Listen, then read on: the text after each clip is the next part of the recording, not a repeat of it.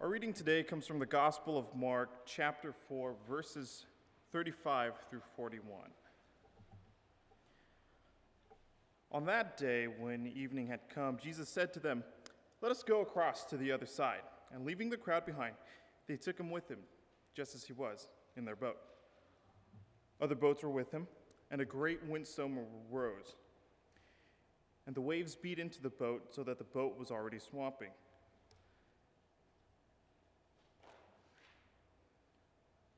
But Jesus was in the stern asleep on the cushion, and they woke him up and said to him, "Teacher, do you not care that we are perishing?"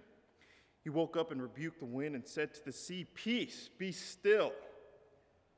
Then the wind ceased, and there was a dead calm. He said to them, "Why are you afraid? Have you no faith?" And they were filled with great awe and said to one another, "Who then is this, that even the wind and sea obey him?" Here ends our reading.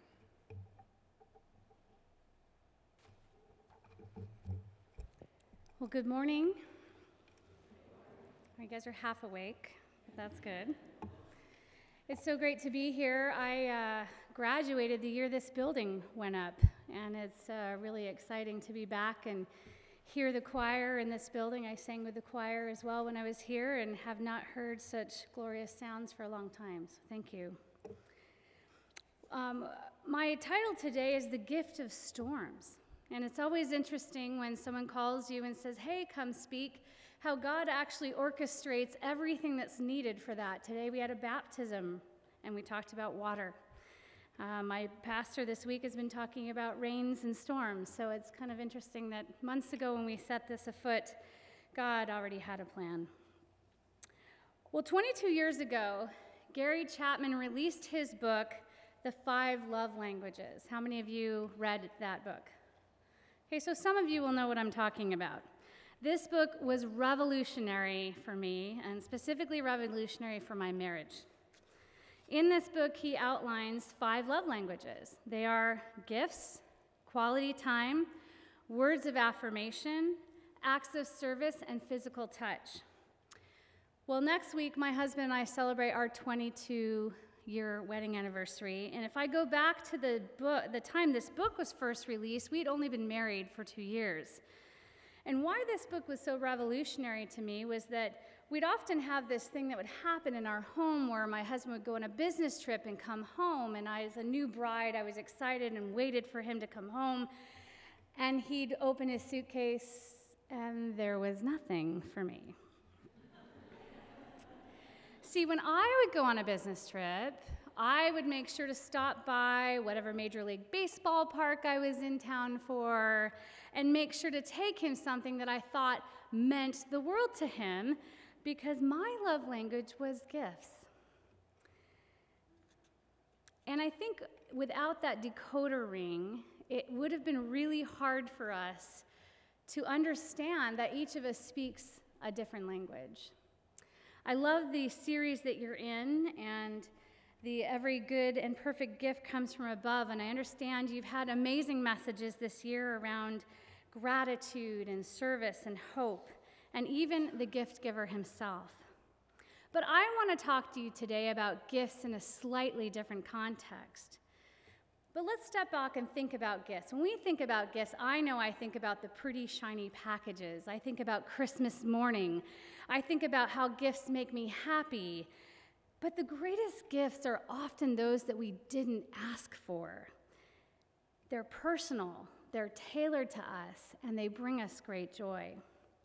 But what if I also told you that this last one, they're unexpected, they're personalized, and they bring us great joy, actually came in the form of packages that sometimes were painful, that sometimes would make me cry, that weren't pretty blue boxes, but they actually came along at times that seemed least convenient, and they were hard to recognize. I'm talking about trials, and I'm talking about storms. See, some of you may be in the midst of storms. Some of you may just have come out of one. Some of you may be anticipating one. Some of you are about to go into a brave world where you will encounter them. And what I want to do is share with you today 3 gifts I think that God gives to us in these storms. And they are the gifts of perseverance, praise, and peace. These gifts are not often what we think we want or need at the time, but without them, we aren't ready for the next level. Your text that you're in this year, if you back up just a few verses to James 1:2, says, "Consider it pure joy, my brothers, whenever you face trials of many kinds, because you know that the testing of your faith develops perseverance. And perseverance must finish its work so that you may be mature and complete, not lacking in anything." Think about those words for a minute again. The testing of your faith develops perseverance. Develops perseverance. It is not an overnight gift. It is not easily recognizable. It comes through the storm. Perseverance can be described by Webster as the ability to achieve something despite difficulties, despite failures, despite oppositions. Some synonyms for this are tenacity, grit, moxie, immovability, determination, or one of my favorite, steadfastness. We see this in the Psalms. David often talks about having a steadfast heart, and David spent many of his life running from the king that he served, running from his son, living in exile, and yet he developed a steadfast heart. Through the trials, he persevered, and even when the king himself was delivered into David's hands, he refused to touch him, and he chose to trust God. See, perseverance isn't about the easy road. It's about staying in it. You know, I work in corporate America and high tech and have been involved in that for over 20 years, and I will tell you that industry changes like the breeze. And there are many times where I've encountered situations in my career that require perseverance, one of which came up, ironically, when I was called to come here. And I was in the midst of a really big conflict with my current boss, a conflict of vision. And I will never forget something he said to me. He said, "Ellie, stay and learn it here." Because the temptation when you have conflict is to leave. The temptation is to run away, to get to the safe ground, to leave the storm. But it's in staying in that storm that this gift of perseverance is born. So just like King David, can I encourage you to have a steadfast heart and to treasure this gift of perseverance? But what about the joy part of that verse? I don't know about you, but I am not very joyful when I need to go through a trial. I don't want to rejoice, and if I'm honest, I'd love to live my whole entire life without them. Perhaps that's true for all of us, but there's something born in those trials, and that's praise. And we see this in Acts. There's no greater passage to me that illustrates this than Paul and Silas, who were merely doing their job, and this spirit-filled woman was coming behind them, giving away their whole plan. "These men are here to tell you how to be saved." And Paul finally got so tired of it, he turned around, rebuked the spirit within her, and it left her. But her bosses weren't too happy with that, because they realized that this woman who had been using this spirit couldn't tell fortunes anymore. So he took them before the magistrates, and they were stripped and whipped and thrown in jail. They were in a trial that they didn't even really anticipate. But God had planned bigger things there. For while they were in the jail that night, there were several prisoners there, and you would think, as I would, being stripped and whipped, I might just sulk. But not them. At midnight, it says, they sang so loud that the very foundations of that prison were shaken, and the shackles came off their feet. The shackles didn't come off just Paul and Silas. The shackles came off every prisoner in that prison. Additionally, the jailer came to the Lord. So sometimes our prayer and our praise, born out of our pain, will release a freedom in others and not just ourselves. How do we praise in that time? You know, I think about Hurricane Katrina. It was probably the most disastrous hurricane, even more disastrous than Sandy that we just experienced. And there was a song birthed during that time by a group called Casting Crowns. I will praise you in this storm. And I don't know if you've ever sat down and really listened to the lyrics of that, but it starts out saying, I thought by now, God, you would have done something. You would have healed us. You would have stopped this rain.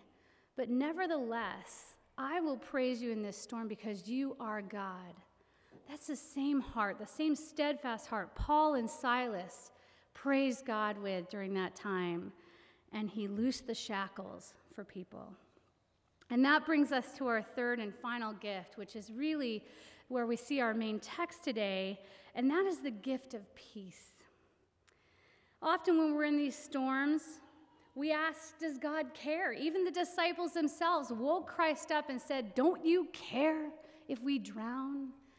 It was a direct question, very similar to the ones we ask God too. What you need to know here at the Sea of Galilee, storms are not unfamiliar. And what's ironic to me in this story is that many of these disciples were fishermen. Like they hadn't encountered storms before. They certainly had. In fact, I've had the chance to go to the Sea of Galilee. It's surrounded by these really high mountains. The Sea of Galilee itself is seated 680 feet below sea level. The mountains are about 2,000 feet high, and the difference between temperatures is what causes these storms, often those that come at night. So surely as fishermen, they had navigated some of these storms. But they came, and in the midst of the night, the squall came up, and it says Jesus was in the stern, sleeping on the cushion. Now, I always think about that sometimes. It's kind of humorous to me. But it's also kind of irritating, to be honest. Like, hello? How does that water not wake you up? Like, we're drowning. Don't you see that? But what's interesting, again, if you look at the context of this verse, he had just spent the whole day talking about faith. He had unleashed the parable of the sower, the parable of the mustard seed, the parable of the grower. All of this was about faith. And here they'd crossed this chasm. He's exhausted. He's worn out. And he raises up in the middle of the night when they cry to him and says, "Be still, wind," and says to them, "Do you still have no faith?" But what I find comforting here is that Jesus was in the stern. He wasn't on the lake. He wasn't on the shore. He was in the boat. We often feel afraid in the storms of life. We forecast the worst case scenarios. If you're anything like me, you play them in your mind again and again and again. But God does not slumber or sleep today. He is closer than we think in times of trouble. This storm wasn't the only physical storm that the disciples encountered in the middle of the lake. The other one is written in Matthew 14. Once again, the disciples are on the Sea of Galilee, cruising from one side to the other, trying to get away from the crowds. And Jesus decides to take a little quiet time away with his Father, decides to walk on the water at 3 a.m. Sleepy and weary-eyed, the disciples see him, and they're freaking out. This surely must be his ghost. But Jesus says to them, "Take courage, it is I. Do not be afraid." And that's what God says to us in these storms. Take courage, it is I. Do not be afraid. So while these storms may come and we may not recognize them as a gift, surely they are. Maybe the testing of our faith is what allows us to become mature and complete and lacking in nothing, as James said earlier. And when we realize that God's presence is there and he is the God who has the power to quell the waves in the storm, we have peace. So in conclusion, I still don't like the fact that storms come in my life, but I have learned to accept them as a good and perfect gift from above.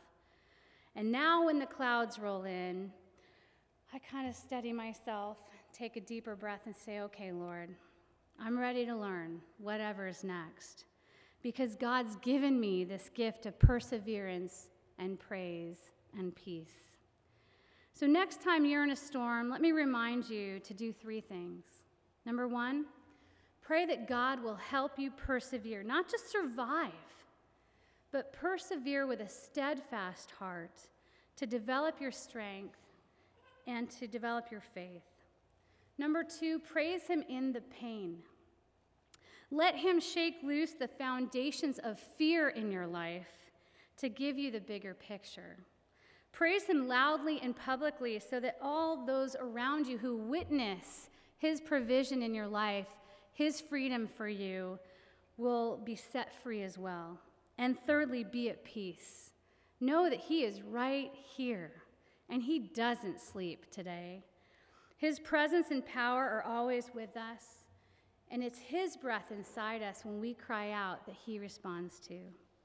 So as our brother James exhorts us, let me say to myself and to us, let us consider it pure joy whenever we face trials of many kinds, because we know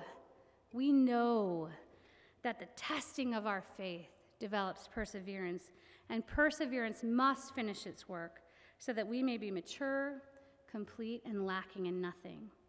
Now that's a gift, and you don't need a decoder ring for that.